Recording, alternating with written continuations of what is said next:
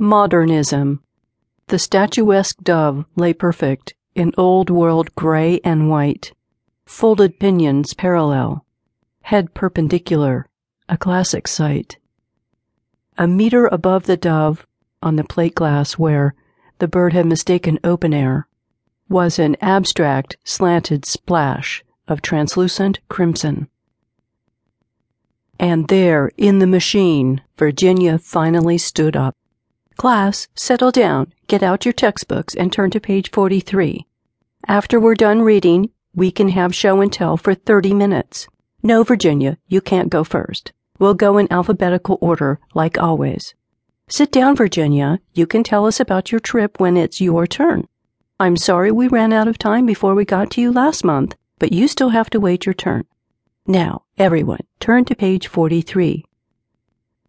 You're a good player, Virginia, but Joseph is 2 grades ahead of you. He's had private lessons, and he's got a much better instrument. It's his turn to be first chair. You have to blend with his sound. Don't draw attention to yourself. Oh, Ginny, you're not going to wear that dress to the party, are you? It's far too loud. Don't you want to wear your nice pink one instead? You don't want the boys to get the wrong idea, do you? Now remember, you mustn't be too forward. If a boy wants to dance with you, he'll ask. Don't talk too much. Remember to smile. Boys like girls who smile. He's out of your league, Gin. You're no cheerleader. No, you shouldn't even try to talk to him. Just hang out with us at the dance. We're your real friends. He's out of your league. Hey, Jen, why are you wasting your time in front of that old typewriter? Come to the party with us. You don't want to be a nerd, do you? Ginny, I'm really proud that you got into MIT, but we just can't afford it now that your father's retired. I'm sorry, honey, but the scholarship just isn't big enough.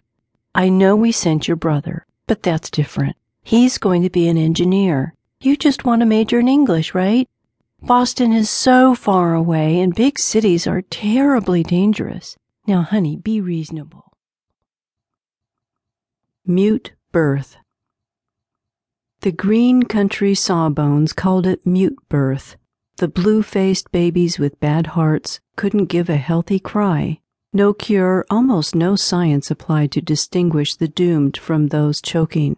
And so, my newborn father was set aside as a lost cause beyond young hemorrhaging grandmother, his faint cardiac flutter, oxygen fading in his veins, skin pasty, then purpling dark as slate pavestones slicked with winter rain.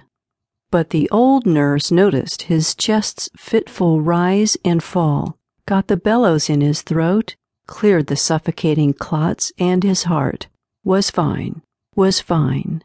His heart was fine.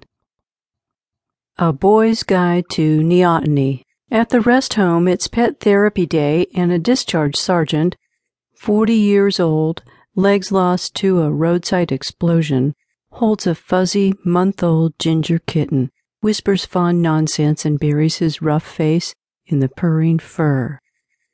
Across the sea, a skinny son, barely teen, torn from mother and hut, is given green shirt rank and a machete. Soldiers promise him manhood if he'll silence the comfort girl's wailing newborn in the barren field. Weaklings starve. So the boy obeys and buries his own heart beside soft bones. Near the tiny grave, ants silently wage formic warfare, black versus red, the chitinous adults hard programmed to flourish in murderous places. They coldly nurture captured larvae. Sleeping pupae, legs folded like prayer, dream of nectar, loyal aphids, and unshelled evolution.